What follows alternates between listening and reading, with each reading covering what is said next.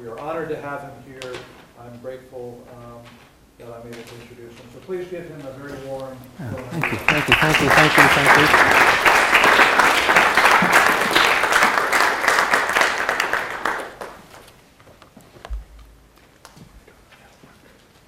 And this is, do you want me to work this, or do you want me to just do that? Let me see if that, I don't know if it's connected. See if it is. Otherwise, I'll just... Okay. I might have to just I'll be completely happy with this. Okay, so my thanks to Paul, to Barbara Wall, to Jim Wetzel for coming here. He used to be a colleague of mine at Colgate University. What a pleasure that was. So I'm going to say some things. Native American Heritage Month. I'm really happy to hear what you're doing and to see the poster and to see who's going to be here.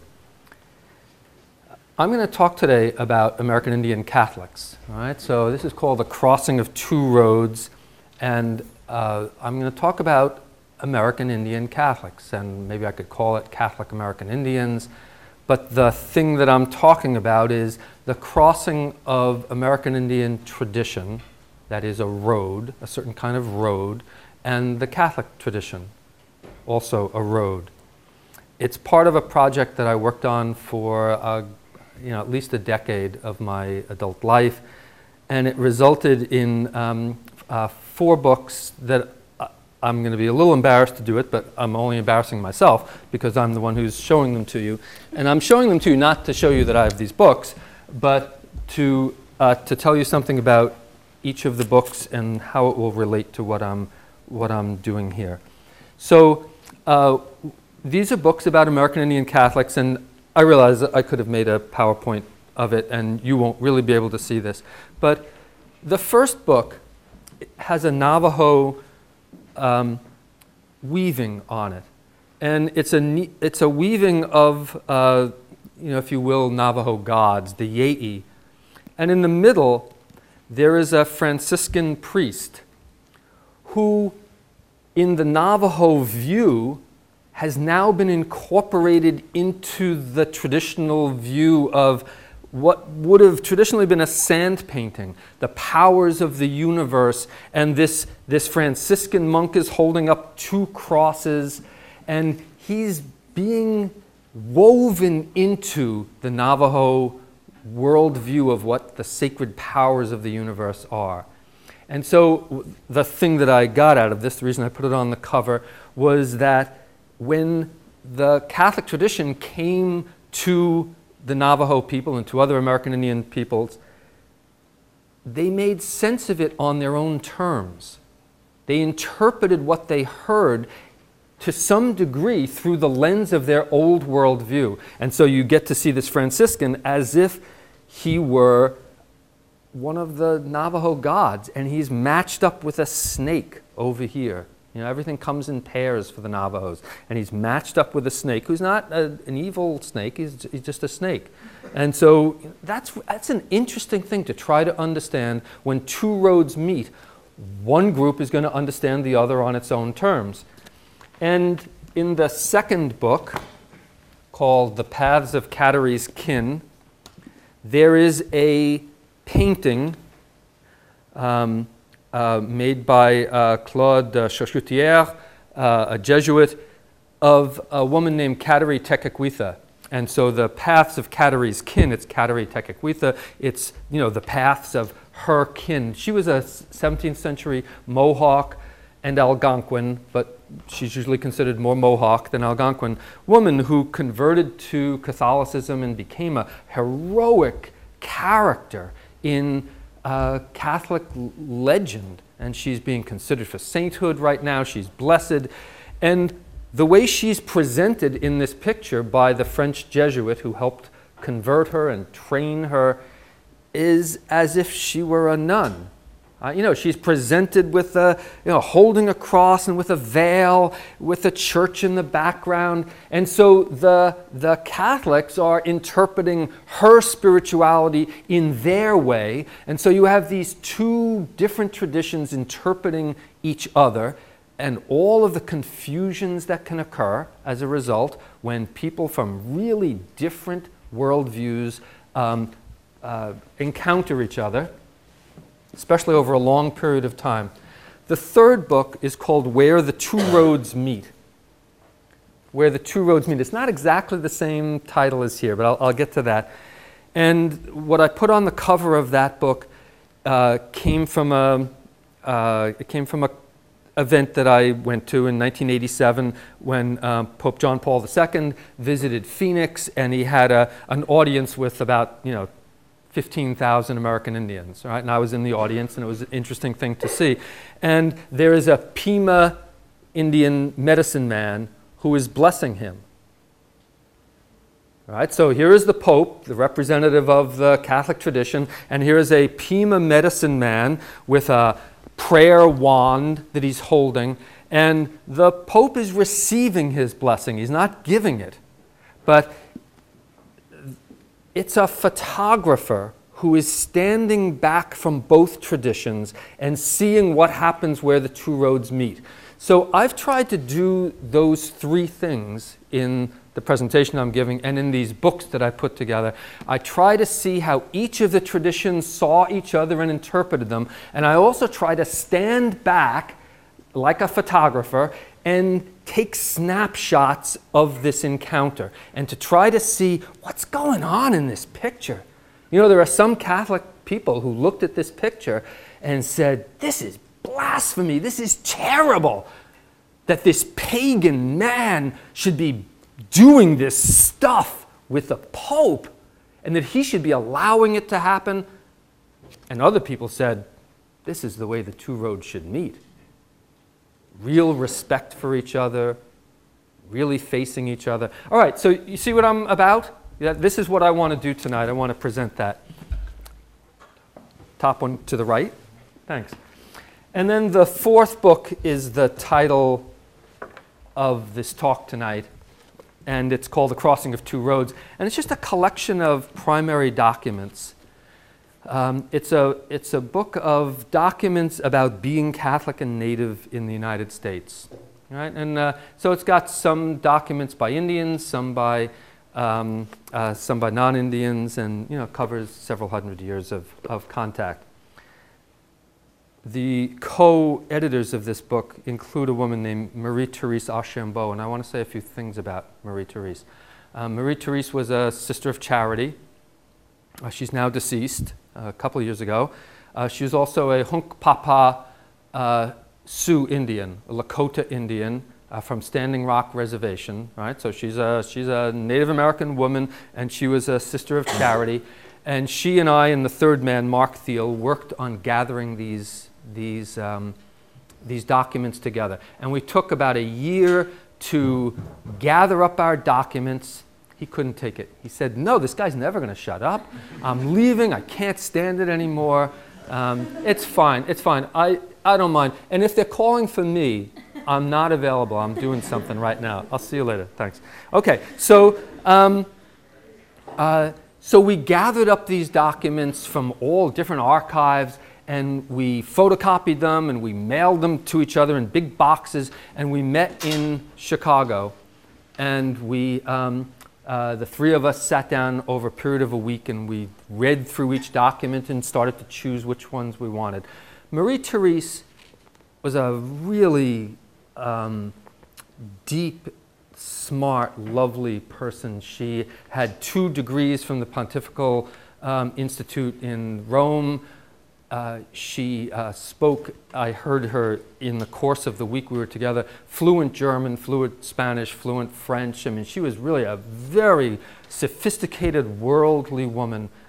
I remember spending time with her in a bar watching the Chicago Bulls beat the Utah Jazz. She was a big basketball fan. I'm trying to get across to you that she was a human being with a lot of edges and contours. And when we finished our week together of gathering up documents, she checked herself into a rehab station because she was so broken by the experience of looking at these documents of what it is to be an American Indian Catholic. And she spent the next year of her life in therapy because she said this was the most painful thing in her life.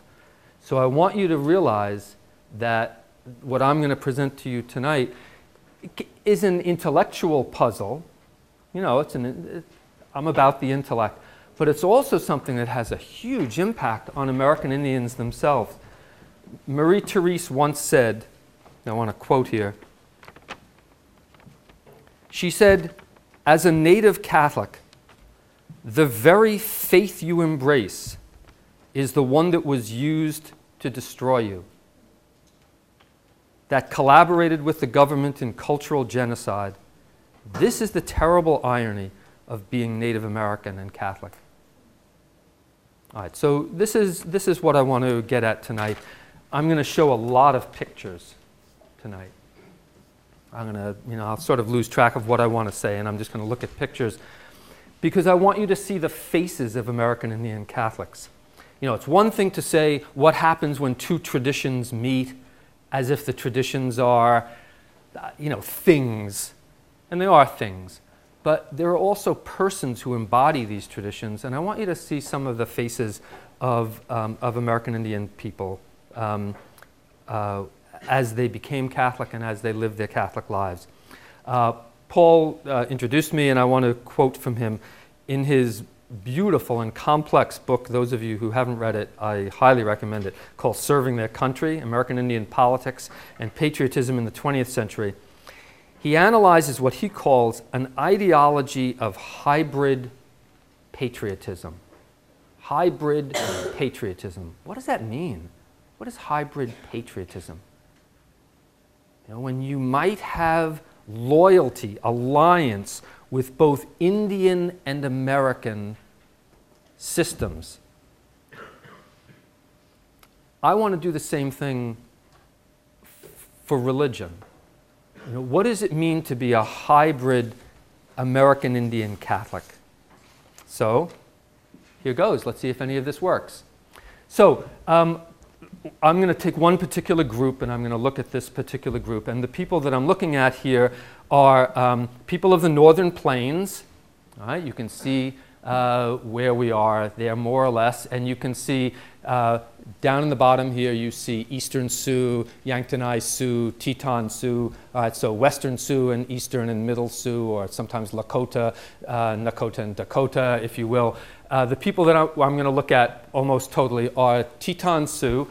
So Western Sioux people, and this, of course, you can't see it all, but you can see the word Teton Sioux, and so that's a nice thing. You can see it spelled out there. And this just shows several reservations, and so I'll get to a better slide. But I wanted you to see that there are a bunch of different reservations that the Teton Sioux live on in both North and South Dakota. Originally in 1867 it was one reservation, and then they got smaller and smaller. But I'm going to be talking about one particular reservation, which is the Pine Ridge Reservation in South Dakota.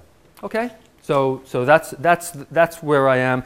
And the Pine Ridge Reservation is the second largest reservation in the United States after the Navajo Reservation. It is also the poorest county in the United States. Shannon County, South Dakota is, and has been for the last 20 years, the poorest place in America, right, in the United States. So just so you realize that.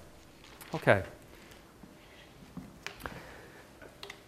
I need to say some things about traditional Lakota religiousness. So before there were Catholic missionaries, the Lakota people already had, if you will, a religion. They had a spiritual life. They had values. They had notions of eternality. They had notions of transcendence. They had gods, if you will, spirits that they communicated with. They had means by which they communicated with those spirits. They had an ethical system. like the various things that you would think of when you think of a religion. And I just want to say a few things about that traditional religion, and I will come back to this at the end of the talk, which, by the way, will take no longer than 3 hours. I swear. I swear. You'll be out of here by tomorrow morning, easily, easily. Unless you ask questions, in which case, it'll be tomorrow afternoon, probably.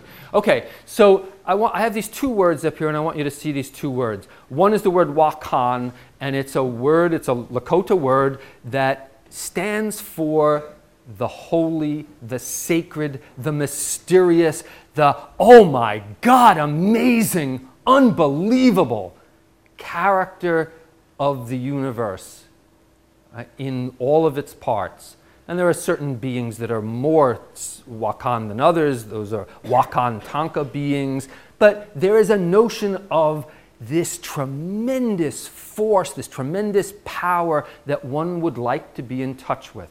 All right, so that's the first term. And the second term is Wasekie. And Wasekie is really an interesting term. I don't speak Lakota. These are just words that I know, my 100 words in Lakota. Wasekie is often what is translated as prayer.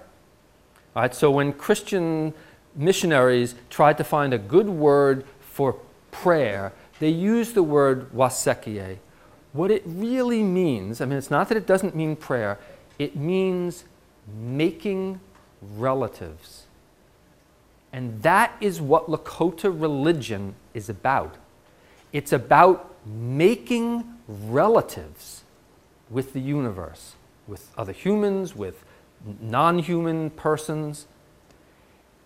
So when you think of Lakota religion, you have to think of them as making relatives. And as I say, I'll come back to that at the end of the talk. The Lakotas had these various means by which they tried to make relatives or pray, and just because I skipped over it, this is a pipe.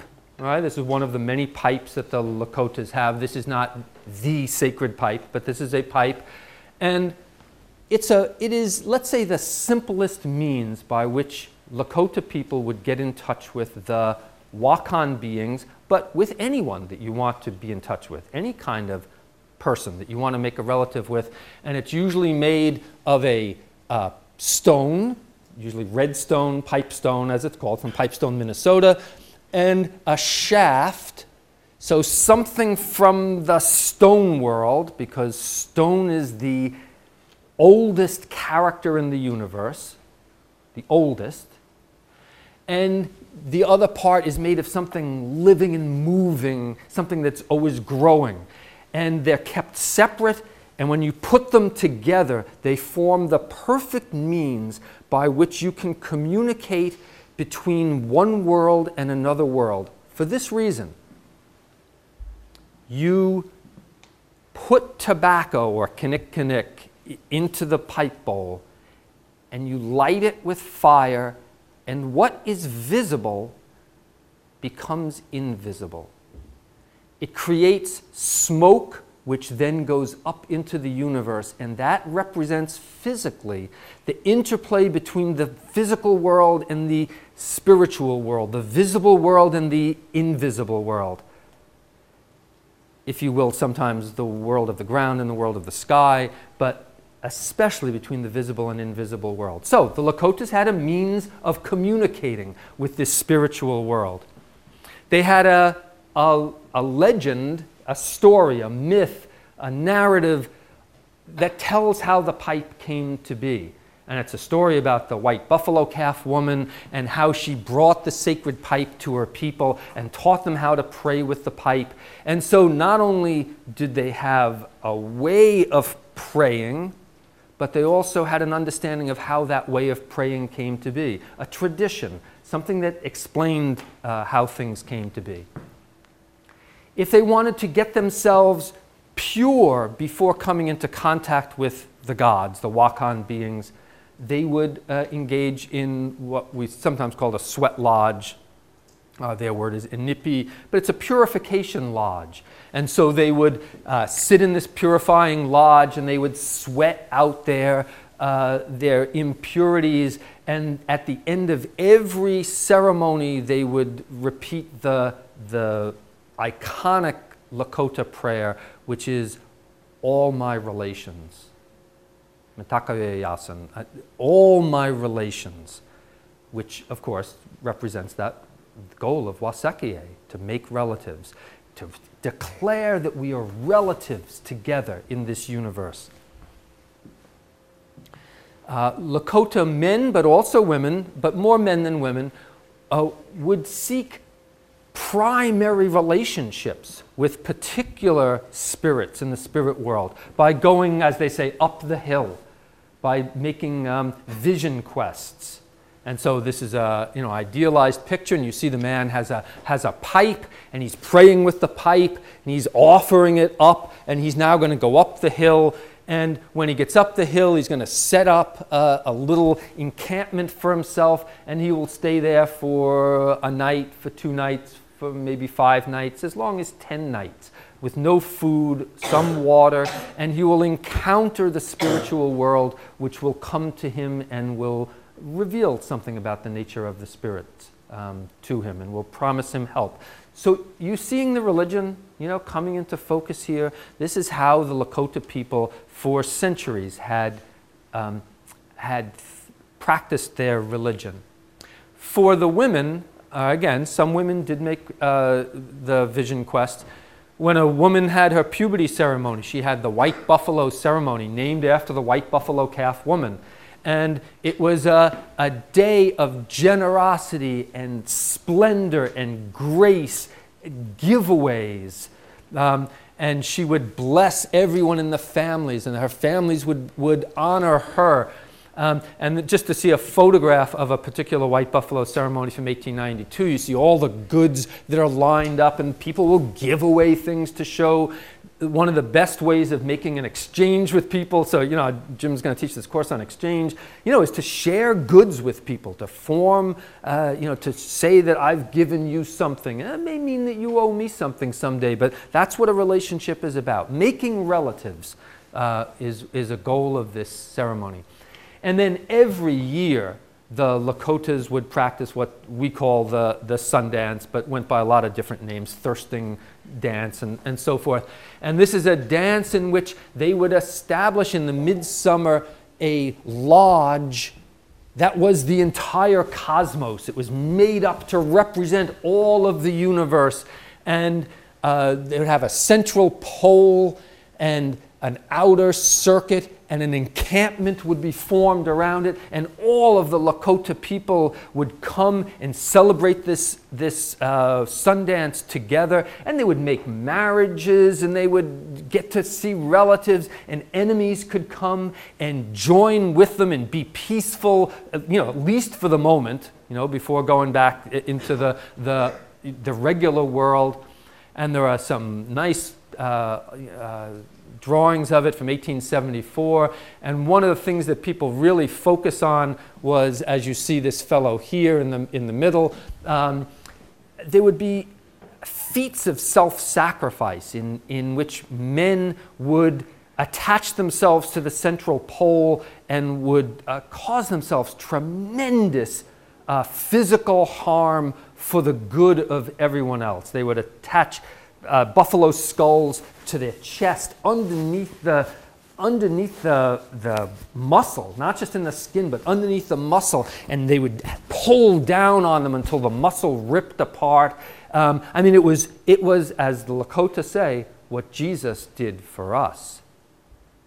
The Lakotas in the 20th century have said, your religion is one in which you have someone else do the sacrificing. We did it ourselves. We took it seriously. We had a real religion. So you see when people come into contact with each other, they make comments about each other.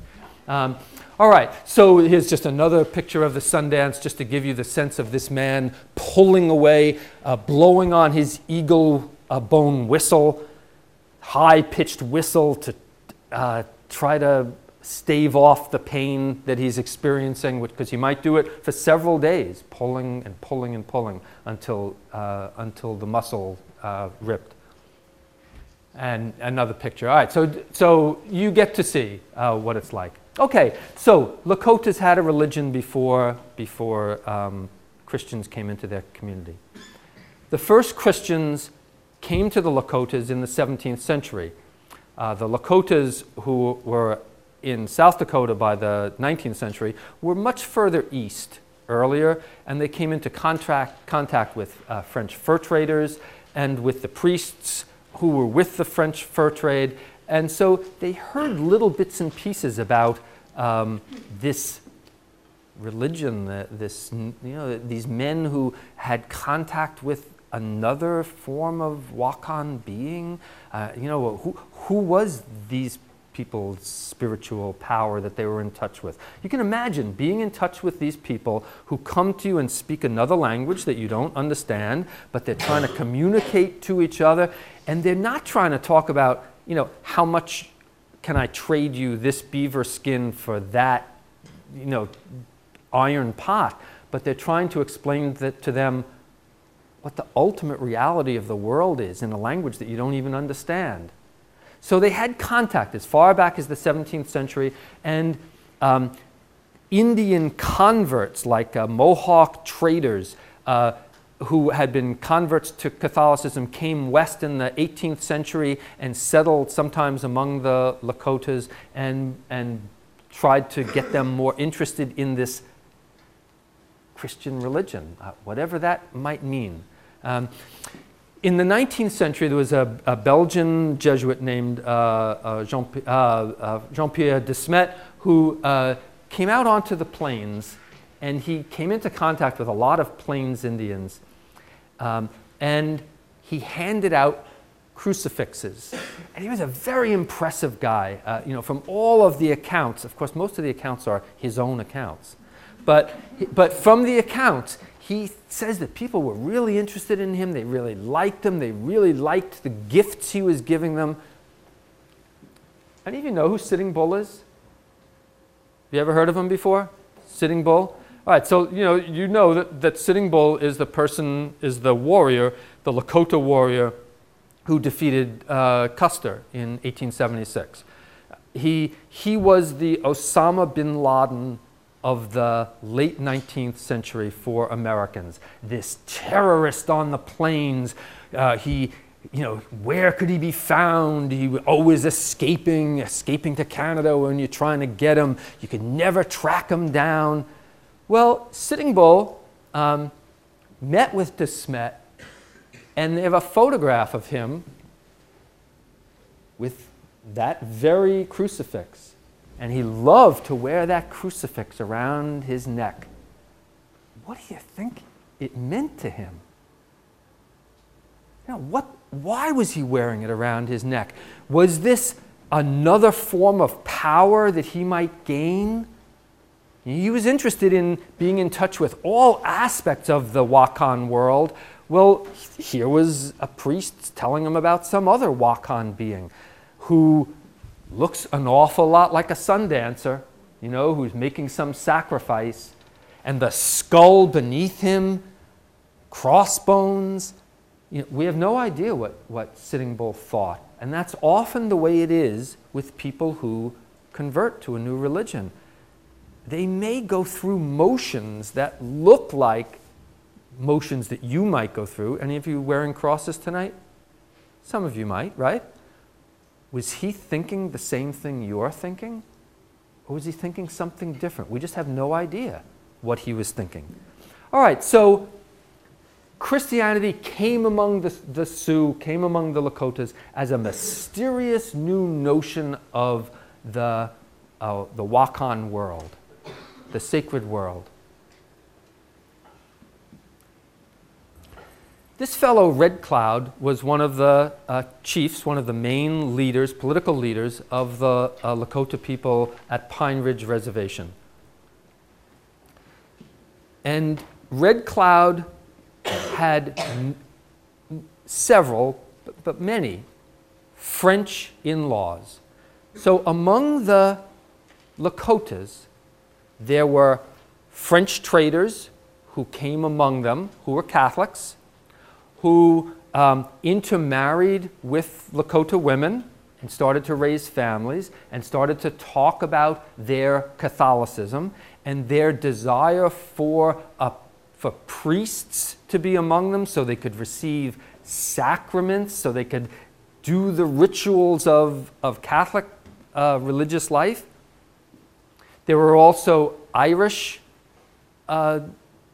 traders who were living among them, and they intermarried. So you have the Poiriers and the Mousseaus, who were related to Red Cloud. There were the Tibbets and other people who were the Irish, and there were Mexicans who traveled among the Lakotas and traded and settled in among them. So, for example, there's a big family among the Lakotas named, well, they call it now Jago, but Hiago, and we'll see one of them later on.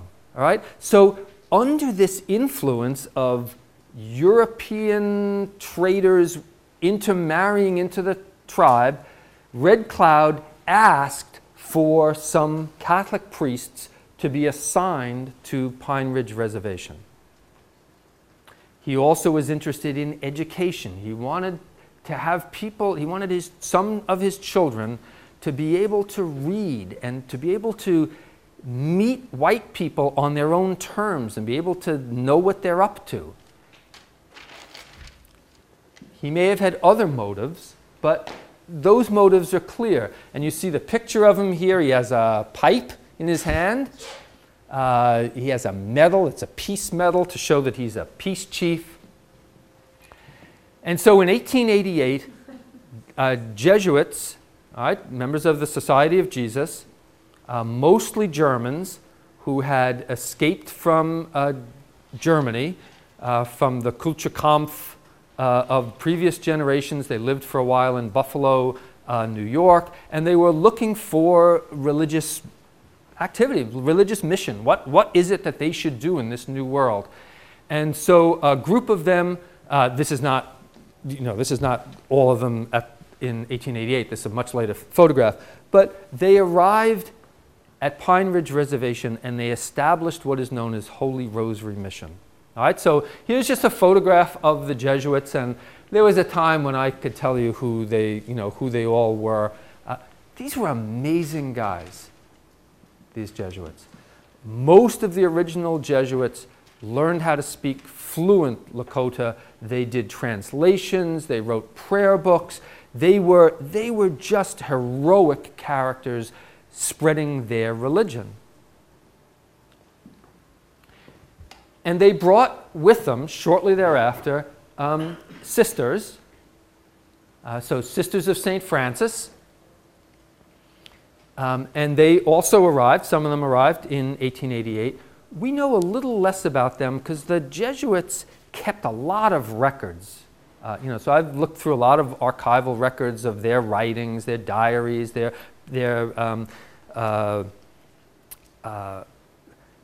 vocational tracts, and you'll see some other things. The sisters hardly wrote at all. It's very hard to find what they were thinking and saying. They're much more mysterious as characters. They were mysterious to the Lakotas too. Like, who are these people? At first they said, oh, you must be their wives. Right? You must be the Jesuits' wives. I mean, they've now sent for their wives because they couldn't imagine like people being celibate. What an odd ideal. Like, why would one be celibate? I mean, they found it a very hard thing to understand. But they came to accept these people. They came to accept the food that they served. Imagine eating sauerkraut for the first time. Really, the Lakotas were not sure this was the kind of thing they wanted to eat. Well, I wonder if they're going to want their religion, much less their food. They came to like their sauerkraut and their other foods, and we'll see something about that. People say that the Lakotas at Pine Ridge and Rosebud speak English with a German accent. And it's because these early Jesuits and sisters of St. Francis were mostly Germans, and they spoke English with a German accent too. No sooner had they arrived, the Jesuits and the sisters, when the ghost dance took place. Now, some of you may know what the ghost dance was, and I'm going to just tell it very briefly. It was a movement that began among a Paiute Indian in Nevada, and Indians across the western part of the United States sent envoys to this man, and they wanted to hear what his message was. And his message was this, that the world was going to come to an end, that we were in last days. Now, this man, his name was Wovoka, had both Catholic and Mormon training. All right, so he knew about last days, and he'd heard about such things, and some people even referred to him as the Indian Christ or the Indian Messiah. And he was saying that the world was going to come to an end as it exists now, and if Indians would perform a particular dance, they would be able to communicate with their dead relatives. The amount of disease that had taken place in the late 19th century on the plains was enormous.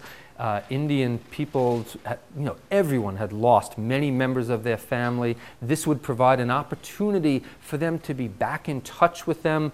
The buffalo had almost completely disappeared by 1890 because mostly because of white people killing them by the, some people say 30 million over a 30-year period. Many for sport, many just for fun. One man said how proudly he killed 100 buffalo in one day and didn't take a scrap of meat. All right, anyway, the buffalo would return, the dead would return, the white people would get washed away by a wave of earth, and the world would return to a previous Edenic quality. That's what the ghost dance was. It had other aspects. So you see these people dancing this traditional round dance, and they would seek visions, so they would dance. Some of the people would dance wildly and get themselves into states of altered consciousness, and they would try to communicate with the other world. So this dance took place, and the Lakotas, as well as other Indian groups, picked up the ghost dance, and they made it their own to some degree. On December 30th, 1890, a group of Lakotas, not from Pine Ridge, but from Standing Rock, were dancing the dance, and they were told to cease and desist. The 7th and the 9th Cavalry came out to round them up and to stop them from doing this dance. Sitting Bull, remember our friend Sitting Bull, was assassinated at a pre-dawn raid on his house. And the dance, one particular dancing group led by a man with the unfortunate name of Bigfoot, were massacred at a place called Wounded Knee, which is on the Pine Ridge Reservation. Not so very far from where Holy Rosary Mission was. And if you read, as I've read, the Jesuits' report, they tell about how frenzied and excited the Lakotas were about the dance, and he described the massacre. He was not, this one particular man wasn't there, Hoots, but another priest named Father Francis Kraft was at Wounded Knee, and he described the events that took place. So this is just an artist's rendering of the photographs that were taken of the Lakotas being put in a mass grave. And if you go to Pine Ridge today, it is a place where Lakota people still mark those dead who were killed in 1890. It's a iconic event in American Indian history, particularly in Lakota history, and it threw doubt into the Lakotas about their traditional religiousness. The Jesuits said that after the ghost dance had come to this close, ghost dance continued in other places, but among the Lakotas there, it came to a close that they were more receptive to our message than they had been in the years before. That the stunning defeat, the killing of their men and women and children, some who were tracked down for several miles by cavalry gunners, we're now listening more carefully to what the Jesuits had to say about their particular religious system. Too many pictures, and this is just a particular church at Wounded Knee where the wounded were taken for medical treatment. Okay, so now I want to describe the coming of a Christian system to the Lakotas after 1890. The Jesuits and the Sisters of St. Francis to a second degree, but the Jesuits took charge of the reservation. Right? They were, if you will, aggressive in their confidence that they had something to offer, that they were going to build institutions that would help the Lakota people and that would teach them something. They had a message that for them was a coherent, deep, all-encompassing message about the nature of the universe and the nature of our place in it. And they used a particular device, which I'm showing here in its whole form, just so you can see it. It's called a two-road catechism. And a lot of Catholic missionaries used this catechism and other forms of it. And I'll show you more details. It is it's about maybe 4 feet long. It's on cloth. You can roll it out. And it tells everything you need to know about the Catholic faith. Everything. Everything.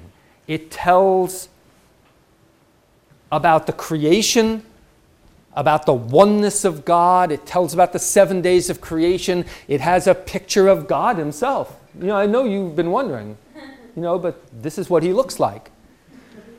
And it tells the story of Adam and Eve, and it tells about their expulsion from the garden, and it tells about Cain and Abel, and it tells about the Tower of Babel, and it tells about the Ark and Noah and so forth. I mean, you see it has all of these things that can be talked about and that explain the real history of the universe, as opposed to the stories that the Lakotas told about their universe. And what you start to see as you go up this two-road catechism, this pictorial catechism, is that you have centuries marked off by those black things. All right, so you can go from the beginning of time in about 4000 BC, and you can go up right to not quite to the present day, but up to about 1890. And what you start to see, look at the right and look at the left. This is often referred to as the two-road catechism. The talk tonight. The crossing of the two roads. I wonder if this has something to do with what he's talking about tonight, the crossing of the two roads. Well, this is called a two-road catechism because it has two roads that all of humanity must choose from. You walk either one road or the other road. I'm going to give it away to you, but one of them ends up in the fiery abyss, and the one on the right, and the one on the left ends up with reunification with Christ in heaven.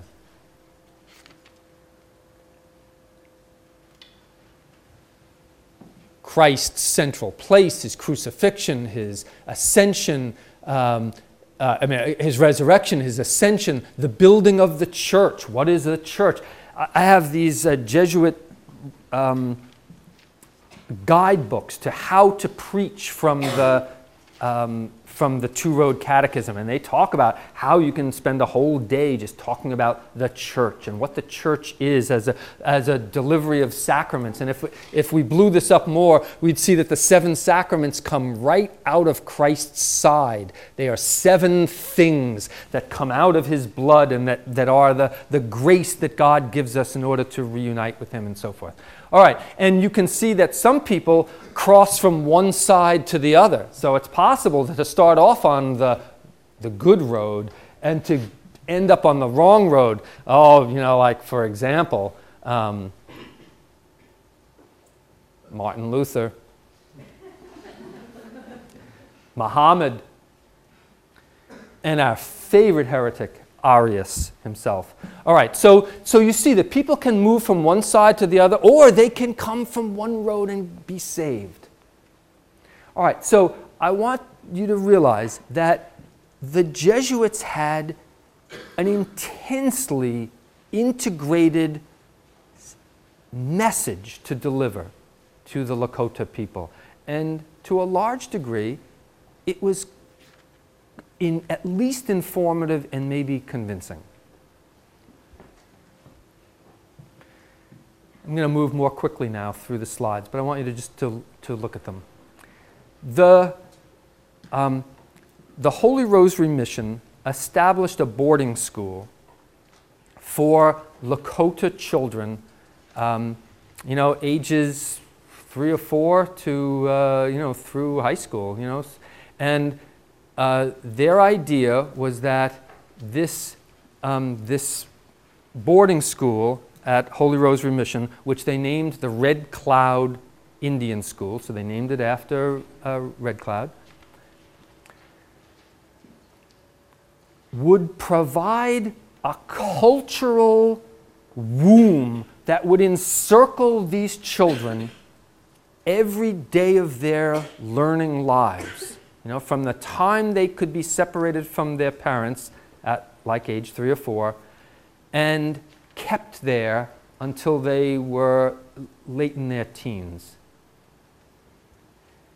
So they attempted to override the Lakota family and make the Red Cloud Indian School mother and father to these children. But not quite mother and father, more like institution of education, of edification, of control, of moral comportment, and so forth.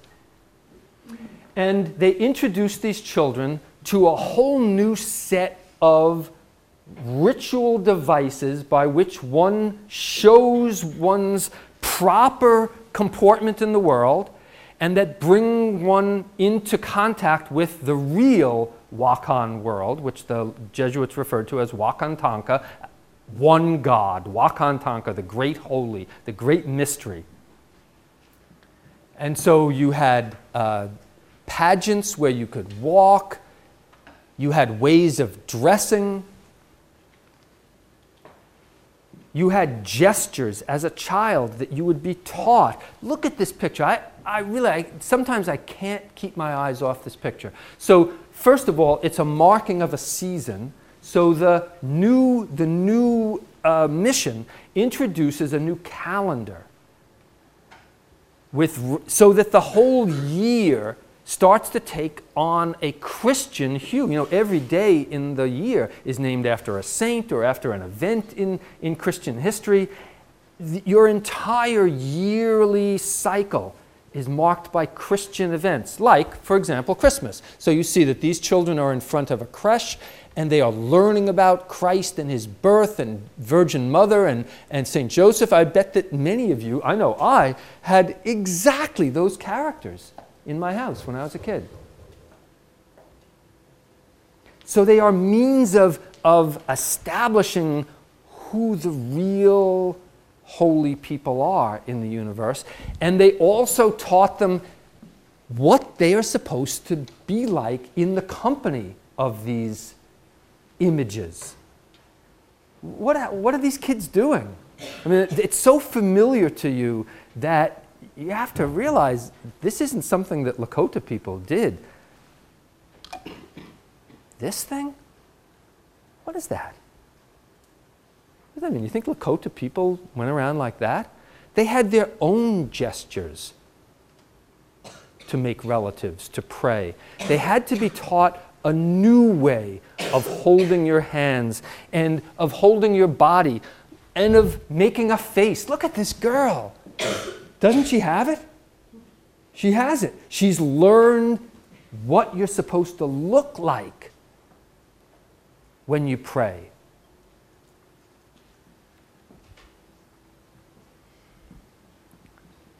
Kneeling. Kneeling. They had to be taught how to kneel. They had to be taught that that's the proper way to come into contact with the divine. To kneel and what smells you should have from incense and what a church should look like. So they built these big buildings, these impressive buildings with neo-Gothic art and with saints' pictures on them.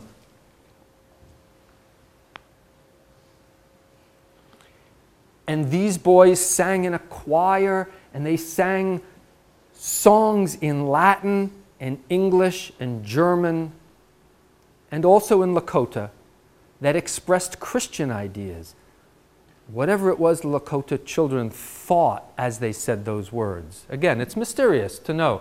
They received First Communion, they dressed up for their First Communion, they started to wear, pants with creases.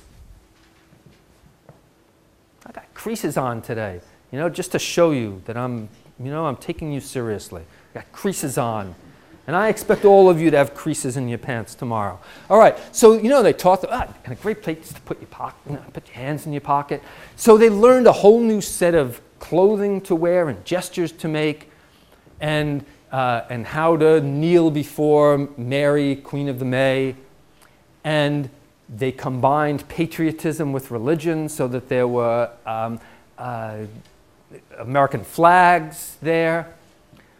When Paul, especially for you, having written, this is in 1943, a Lakota man was killed in the Second World War, and he came back, and they had a big funeral at Holy Rosary, and so the hybrid patriotism, very much on display there. A high mass with 4 priests officiating and altar boys. So they converted, right? It's clear they converted. Look at them. They're doing all the stuff that you know. I mean, if those of you who have grown up in a Christian context, or especially in a Catholic context, you say, yeah, I've done the same thing, right? I've sat like that. That's exactly. I'm in the pews, and I've been at, it's the old-fashioned Catholic Mass, of course. They're facing away rather than facing forward, but, we'll get up to Vatican II. They buried their dead in Christian grounds, and you find in the records that Lakota parents were really concerned that if their children died, that they were buried in those Christian grounds, because they had learned that if you were not buried in those Christian grounds, you were not going to heaven. You had to be buried in sacred grounds, and so there was a real fear of what was going to happen with the afterlife, because Christianity is a lot concerned with the eternal and with heaven and so forth. Something that Lakota religion was not so concerned with. I just put this in here because it's an All Souls Day event at Wounded Knee, and they are honoring the people who were killed in that massacre in 1890. In the schools, the children were made to not only listen to the stories of Christian conversion, of Indian conversion to Christianity, but they acted out the parts. So Kateri Tekakwitha, who I referred to before, the Mohawk Maiden, they put on a play here. It's in 1938. It's the 50th anniversary of the founding of Holy Rosary Mission, and they had the children in the high school dress up as Kateri Tekakwitha and the Jesuit who is converting her, and there she is on her deathbed, and everyone's praying. So they created a whole story of previous Indians who had converted and how wondrous it was that they could become Christians. All right, apart from the religious aspects, the children at the school took on a new economic life. So they learned how to pick carrots, how to plant carrots, how to become farmers like white people, how to load things in trucks. They learned how to play basketball, so the girls had a basketball team. And there they are. And look at how they're dressed. Just look at how they're dressed. When do you think this picture is from? They've got their bloomers on. They're taking on the fads, the dressing fads of white society. They seem to be assimilating. Look at the spit curls that they have, the hairdos. They look like, like your grandparents looked when they were teenagers. And the boys' basketball team, there they are. HRM, Holy Rosary Mission. Beat St. Francis, let's go, right? They got into American sports. This fellow, Bob Clifford, who's back here, he was a coach of the basketball team, and I just want you to notice him. I want to refer to Bob Clifford. His children went to Holy Rosary Mission, and he was the coach there, and he was a really honored man there. They were not allowed to speak to him, ever, because they were not supposed to have anything to do with their parents while they were at the boarding school. And so he had to keep his distance from his children for all of the years that they were there. Indian parents were not to raise their own children. They were not to come into contact with them. They were considered to be too much in the pagan world. It takes generations, the theory was, for Indian people to really convert. A person doesn't convert. It takes generations for it to happen. And he was considered too touched by paganism. All right, they played in bands. They learned how to sew, do needlework of various sorts under the watchful gaze of Blessed Virgin Mary and Jesus suffering on the cross. They learned woodworking. They went to proms, just like you. This is sort of 1950s proms. They were cheerleaders. This is from maybe 1982, it says, yeah. So there they are, taking on the life of Catholic boys and girls. Clearly, conversion has taken place, right? Well, maybe, maybe not. All right, adults. The adults joined societies like the St. Joseph Society, where they could do good deeds and promise to not drink alcohol and promise not to have anything to do with Protestants and to marry other Catholics and to get rid of their previous wives and so forth. So the St. Joseph Society was there. The St. Mary Society did the same thing for women. Every summer, the Lakota adults would have a big Sioux Congress where maybe several thousand Lakota Catholics would gather together, and you can see there's this whole bow here, which is going to replace the old Sundance. And instead of doing the Sundance, you're going to come together and present spiritual bouquets and go to confession and have Mass and gather together and under an American flag on the 4th of July. And they had catechists, so they trained Lakota men to be special emissaries of the faith, where they could spread the faith and spread it beyond the Lakota people, but especially among the Lakotas. All right, so here they are. The most famous of the catechists was a man named Black Elk, Nicholas Black Elk, converted in 1904. He was a medicine man.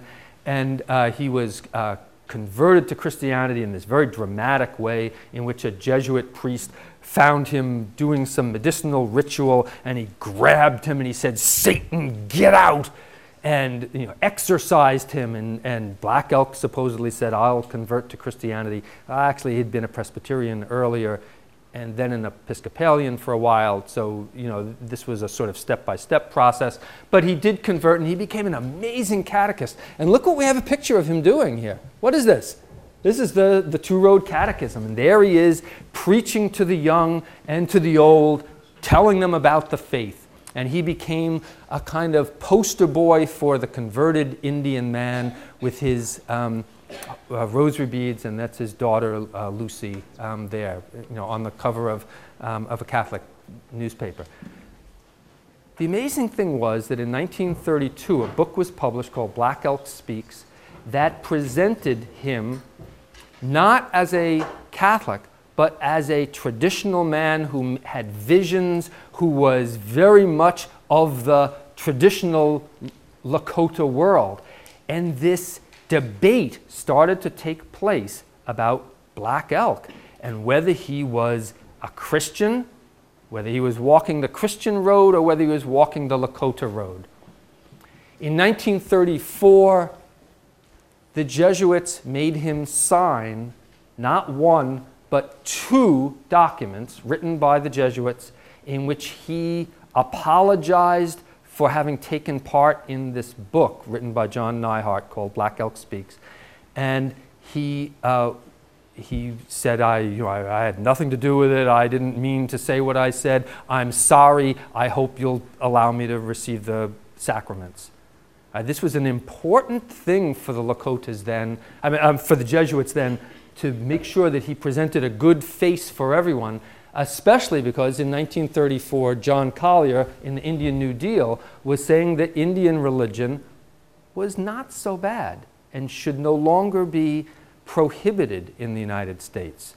And so the Jesuits were furious at John Collier for undermining their control, and they worried that the Lakotas were going to go back to their old ways. And so they wanted to control what Black Elk said. Black Elk here, buried in 1950, supposedly buried with the Two-Road Catechism right there. This is his son, Benjamin Black Elk. And I've been to this cemetery and I've been to the church there, and as I went to the church, the priest took me aside and he said, "You're here to see Black Elk, and I want you to know he was a Catholic. I want you to know that." And when I met Black Elk's great-granddaughter, Charlotte Black Elk, who picture you'll see in a minute, she said, "I want you to know, he didn't convert. He was just fooling them the whole time. He was just getting them to think he was converting. He didn't convert." So you start to hear these 2 very different stories about who he was and what he was up to.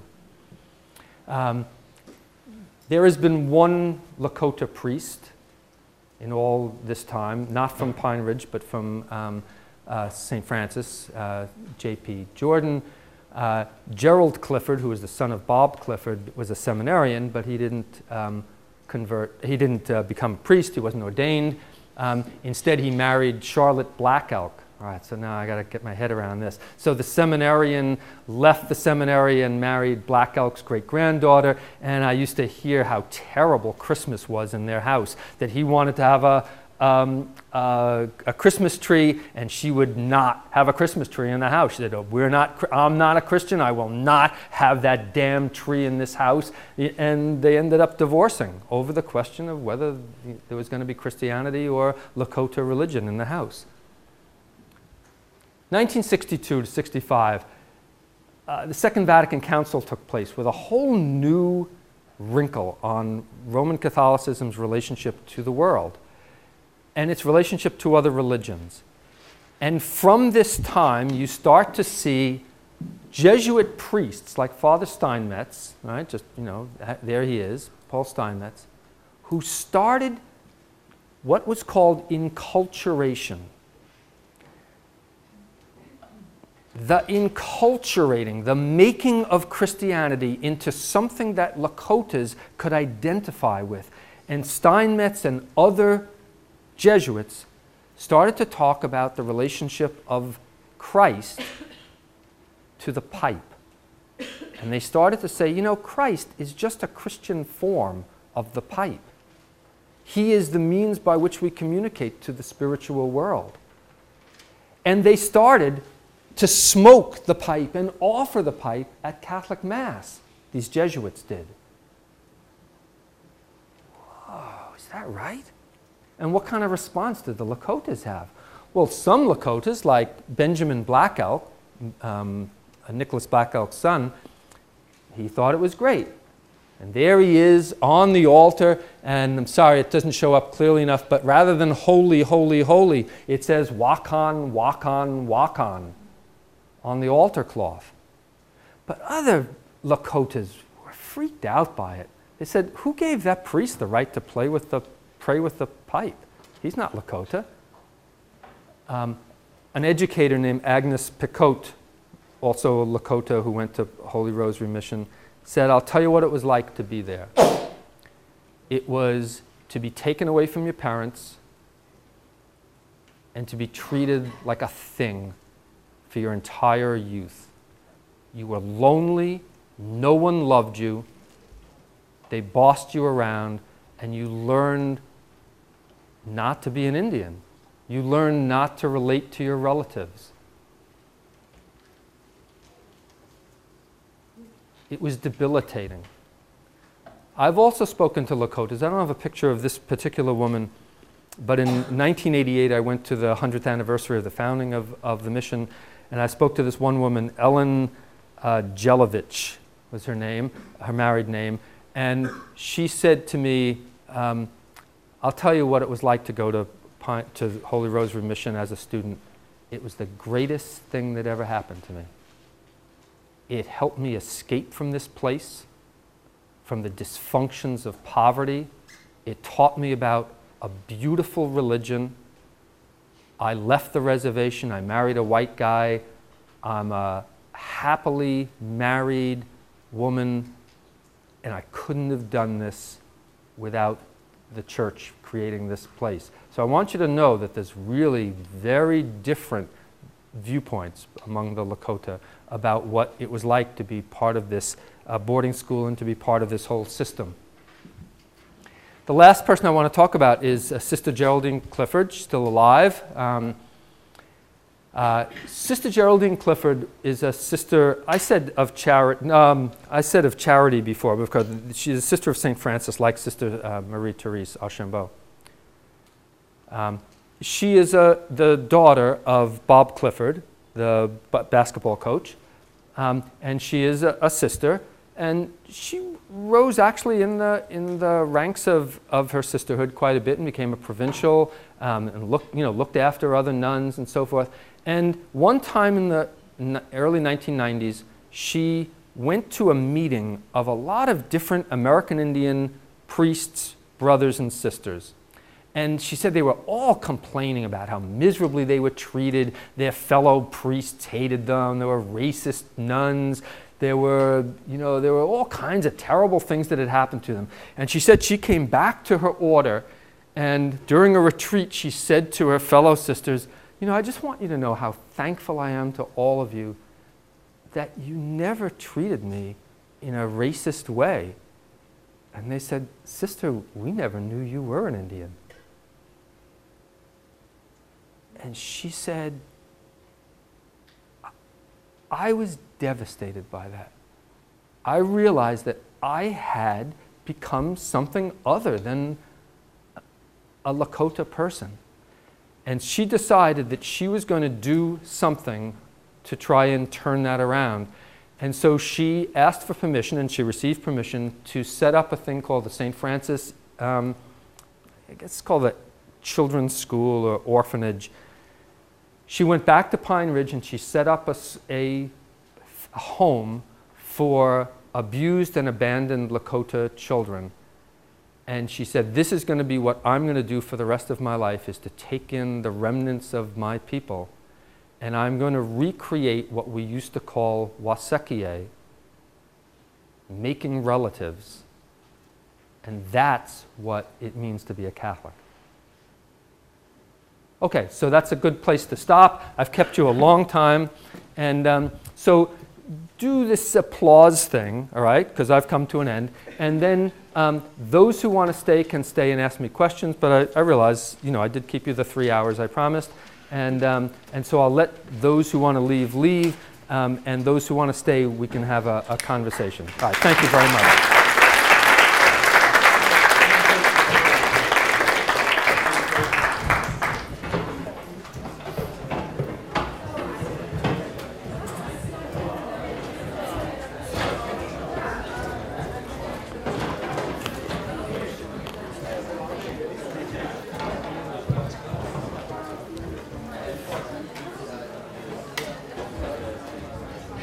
So, do you want to have a few minutes, and we'll just see if there are people who want to chat? But yeah. Okay. Oh, thank you so much. Yeah, thank you.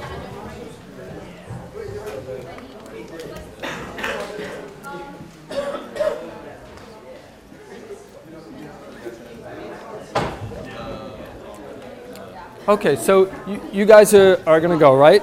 All right, and then let's have a little conversation. If you have questions or comments, I'm happy to have it among those who remain. Okay.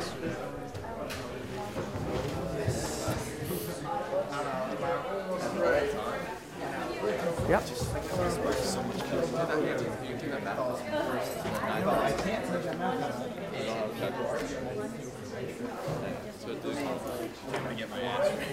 Please, yeah, let's do it. Okay, so you guys who are still standing there, out the door, okay? Because we want to talk. Yeah, thank you. In many ways, I found American Indian people that I encountered had also what I refer to as fluid view of conception of religion. So that Right. just two stories. One was on the Blackfoot Reservation, and one of the Blackfoot elders who took me to all the sacred sites, the Glacier Mountain National Park and so on. On the way, he said to me, I'm a Catholic, and I'm a full-blood Blackfoot. Right. But I worship at the Methodist Church, and I teach catechism at the Episcopal Church, but I'm a Catholic too. Right. So there's this kind of fluidity that I found amazing. But you also find it among the Indian communities within their own religious tradition. So if something is good, like the Sweat Lodge or the Lakota, you find it now also on the Navajo Reservation. Even sun dances. You find Navajo sun dances. That's right. So, Yeah. if it's good for Lakota, it must be good, would be good for me too. Right. Kind Right. of fluidity. Right. Right. I I don't. Yeah. I mean, you haven't asked a question about it, and there's no question needed. It's a really good observation about this hybridity, and hybridity, I guess, doesn't have to be just two things, right? I mean, it can be many things.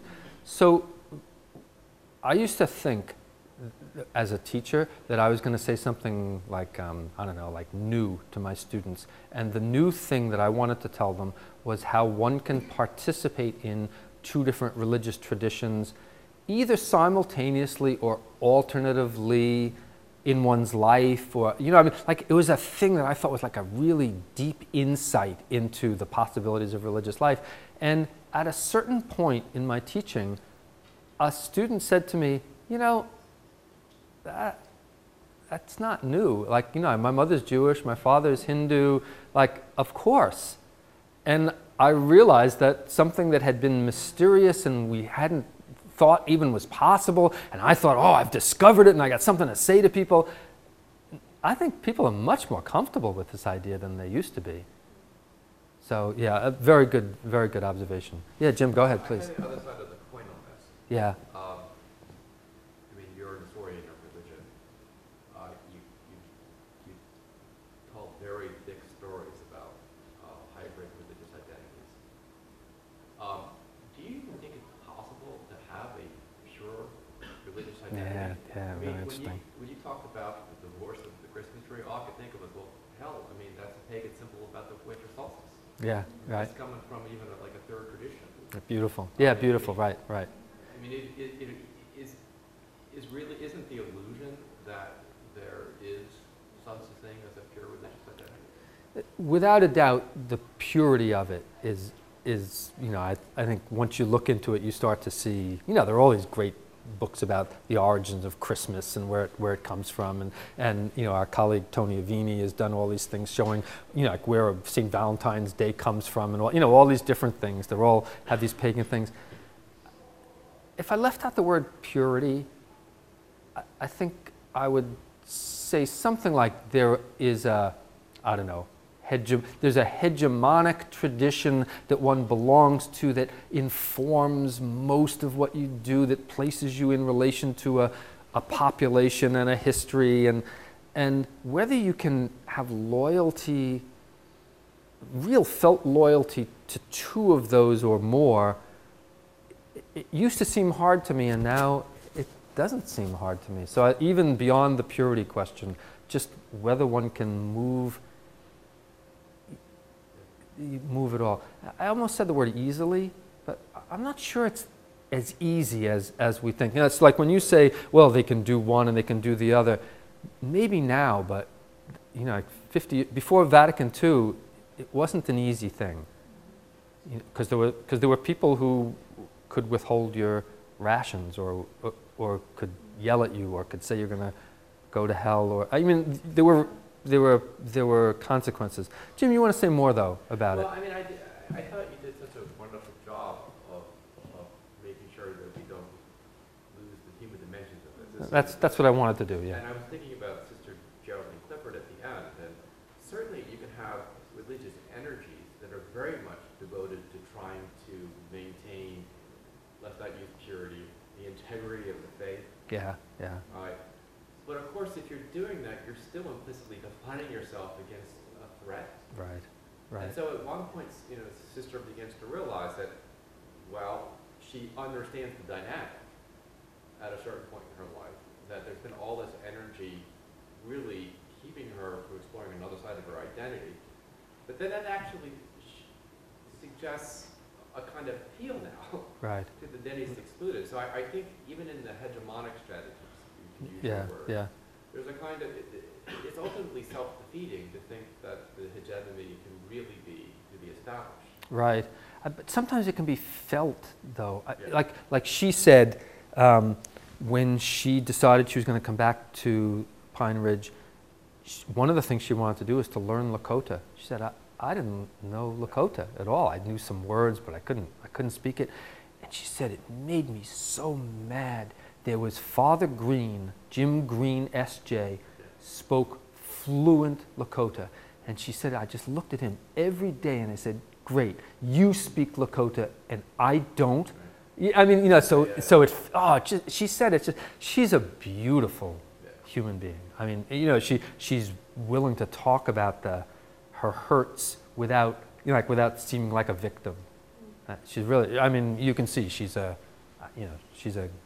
gatherer. Did she see that the priest who spoke Lakota wasn't using it properly? No, he was using it great. He could do it all. But the point was that she had been he was even willing to, you know, be one of her instructors. But she just felt like, I went to your school. Now, you know, he was her age. It wasn't like he was her teacher. But she identified him as the hegemony, you know, and he and his Jesuits had prevented me from speaking my language, and now he can speak it and I can't, and it didn't seem fair to her.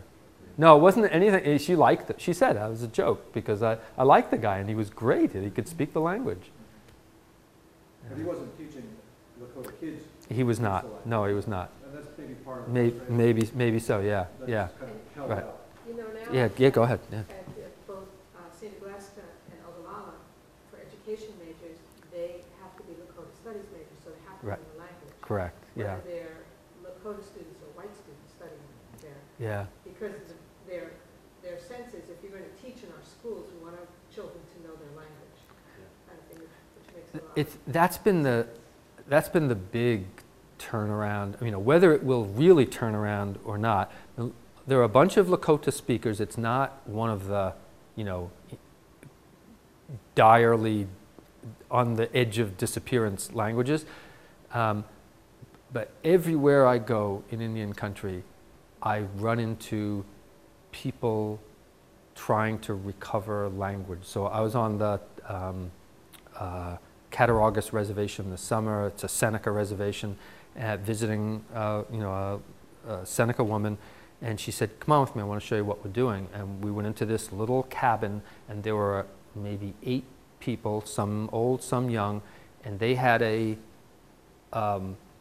written version of the Seneca creation story from Arthur C. Parker from 1917 or so, up on a overhead, and they were reciting it, and they were correcting the grammar, and they were talking about, well, no, I think what he's really saying there is this. I mean, they do it every day.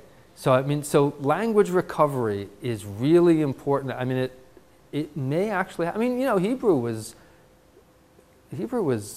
called a dead language. It wasn't, but I mean, it was endangered, and people recovered it. That's what they want to do. Yeah, no, I'm glad to hear that. I hadn't realized exactly what was going on there. Please. I have a few questions. Oh yeah. One of them is, was there a different style between the Jesuits and the Franciscans? I get this, or were they both kind of stern, or was one more beloved? You'd have to say which ones in which places. Well, I guess what I'm saying is there a cultural thing. Was this German boarding school like that in Germany? Was it as strict in Germany? No. This is pretty much what boarding schools were like. I mean, I'd have to know more, but I would say this was a American Indian boarding school in its own time and place, and it was like other boarding schools among American Indians at the same time and place. It was closer to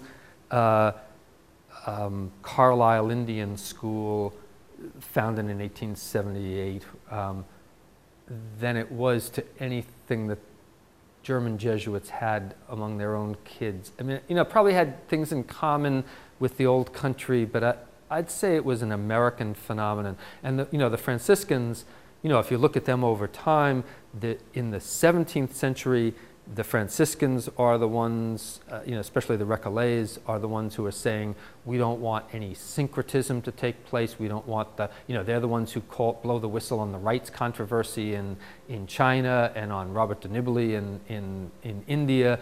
These Jesuits, so like they tended to be more standoffish about any aspect of enculturation. But I've known Franciscans. There was a Franciscan who worked among the Jesuits at Pine Ridge. I can't remember his name. Oh, he was a beautiful guy. He was like the most loving guy. He said to me, Black Elk Speak should be like it should be the 5th gospel. I've written letters to the Pope asking him to canonize that book. So there are different types.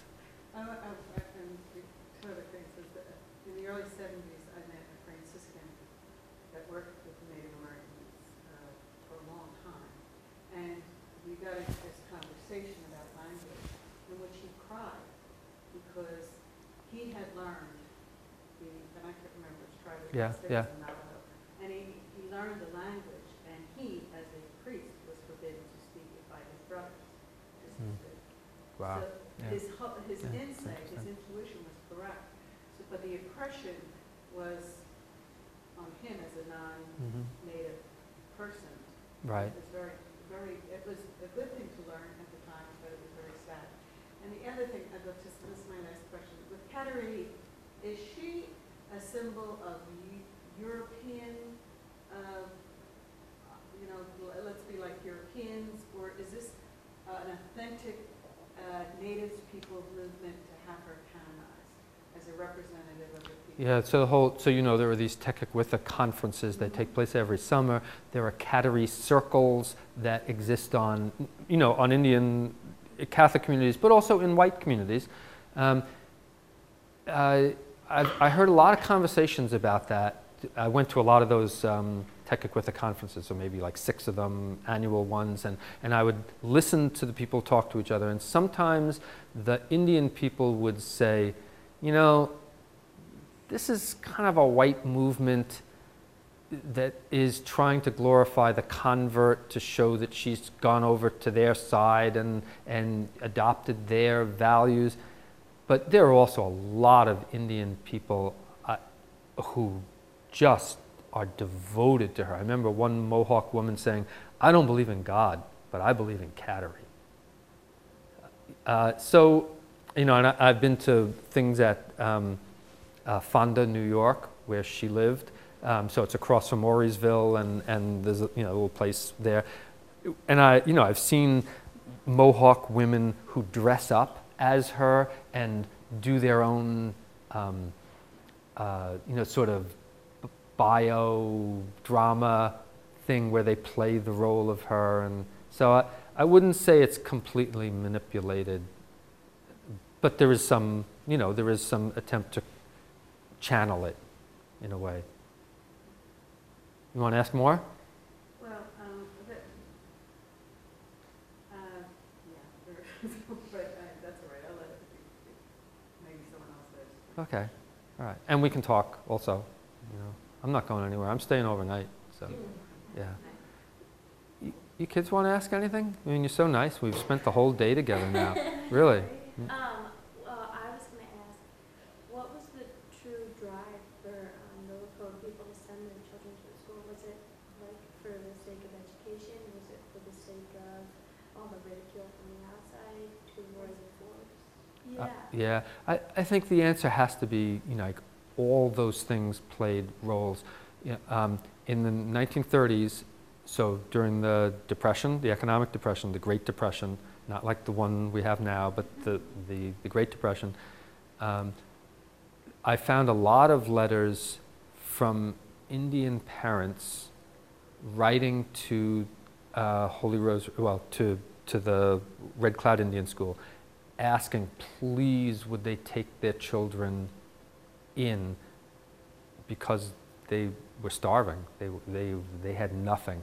And here was this place that had 3 square meals a day. It had a bed. It had, I mean, just think of what this place looked like to Lakotas who, lived traditionally in skin teepees, buffalo skin teepees. It's not, skin teepees I'm sure are great, but think of how much solidity these buildings had, made of stone and concrete and timbers, and like they had this kind of institutional power that that is really impressive. So people often talk about converts to Christianity, and they talk about rice Christians. It's a term from Asia, so that people would like join the mission so that they could get food, so they're rice Christians. That's a factor, but I wouldn't overemphasize that. I think that everything I tried to do tonight is to lay out many different motivating factors, and you've named a bunch of them right now. And we have to include the notion that there was something really convincing about this message about Jesus. I mean, something really powerfully attractive about this man who died for our sinfulness, who was going to recreate relationship between the holy and human beings. So I wouldn't rule that stuff out. I'm not, maybe when I was younger I would be, but I'm not one to say, oh, it was all this. I can't do that anymore. I could have done it back in the late 70s. I can imagine my being a little more crass. We saw the mission, and then we read Las Casas, and talked about different approaches to conversion. Yeah. Certainly environmental or economic conditions are going to change the relationships. Yeah.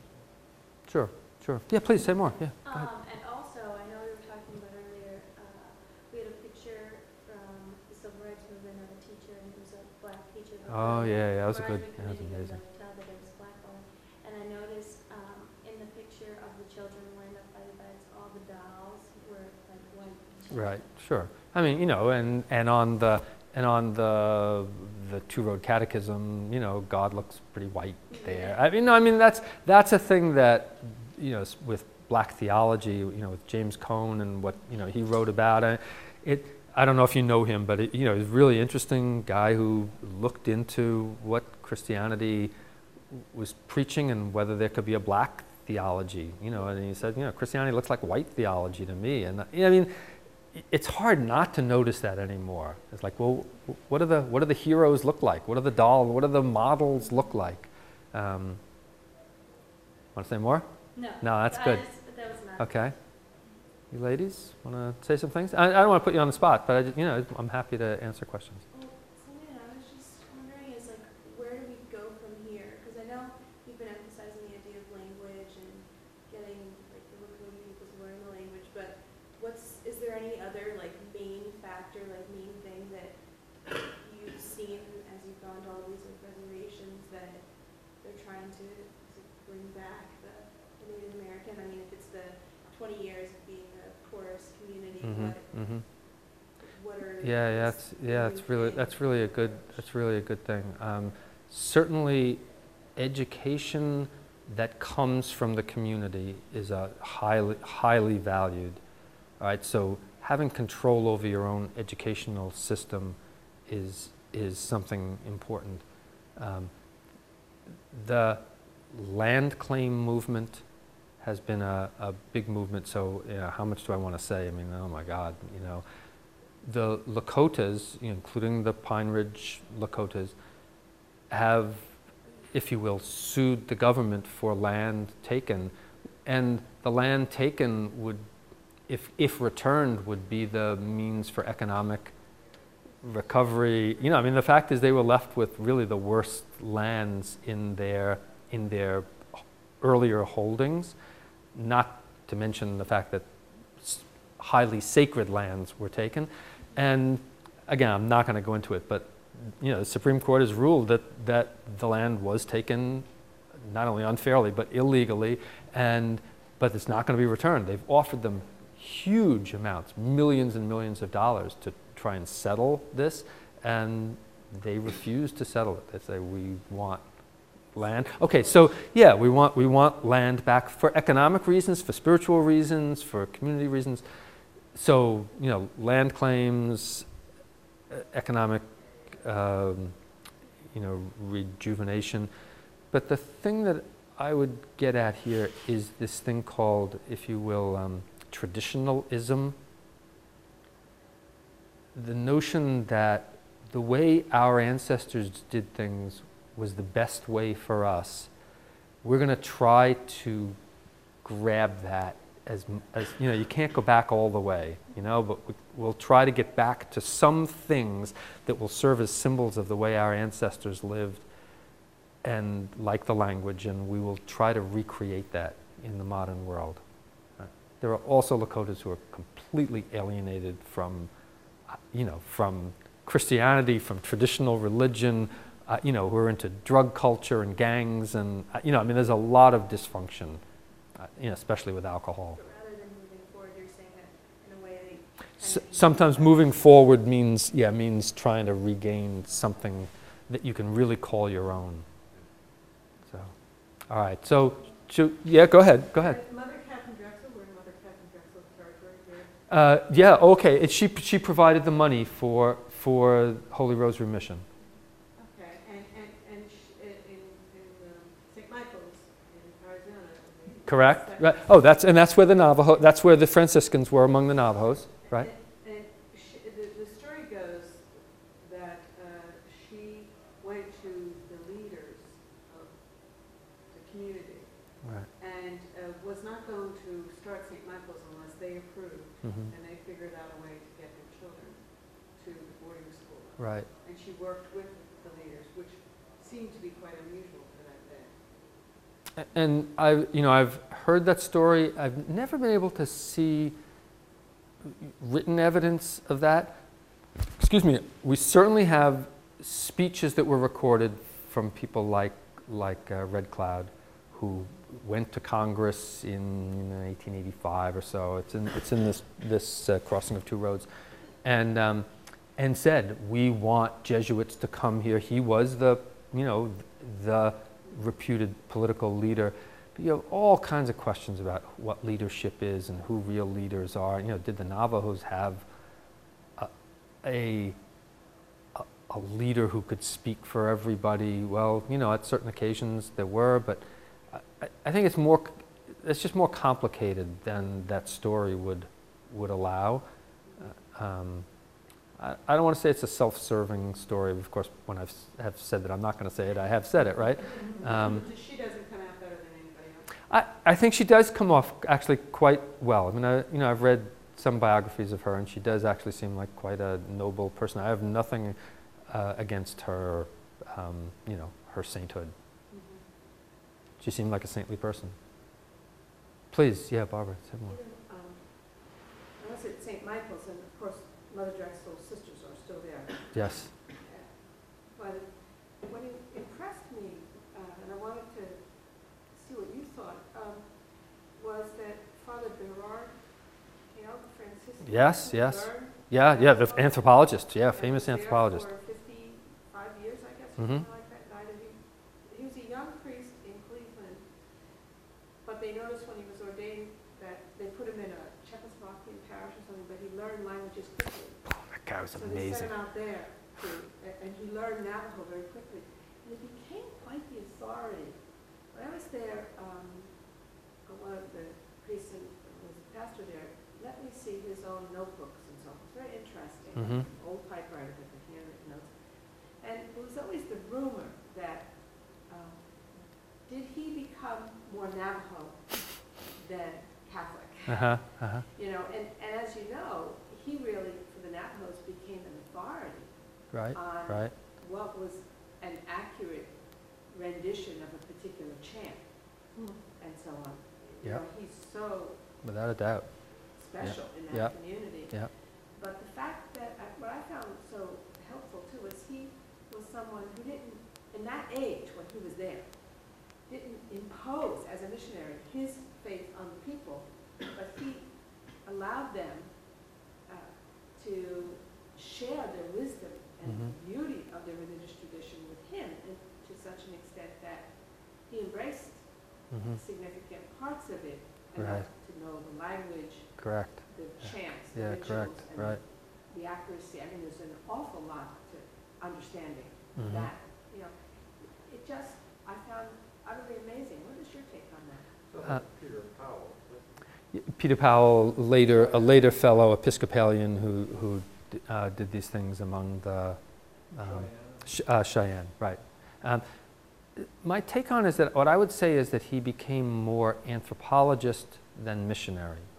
And I've read, there's a biography of him, I think it's called Indian Man or something like that. Maybe that's not the title, but I've read a biography of him, and my impression is that he kind of stopped being a missionary. Like he was there and he was recording ethnographic information, and I would say he was more an anthropologist than a missionary. He still said Mass, he still was a priest, but I don't think he had any interest after a while in converting. Is that your definition of a missionary? Because that is not the current definition of a missionary. No, You did- what I'm saying, yeah. this was back in the 30s. Yeah, I know, Yeah, but I. yeah. You're asking me, yeah. So, missionary is someone who feels sent out according to the Great Commission, right? I mean, it was Matthew 28, yeah, to preach the Gospels and to bring people to Jesus. And I think that he no longer felt that was a thing he needed to do. Just the current missionary definition. I thank you, Is thank you. to Yeah. find Jesus in the culture that you're going to. Okay, yeah. So Uh-huh. in a way, all missionaries that are good missionaries are anthropologists. Mhm. They study the culture before they go. Very well said. Yeah, very well said. And- Good. And so it's a complete reversal Mhm. in the sense of discovering God's presence right then and there and pulling it out and being converted yourself. Right, right. That's kind of weird. No, very well said. Very well said. All right, time for us to Thank stop, you right? so Yeah, much. thanks. Yeah, thank you. Yeah, thank you. All right, well.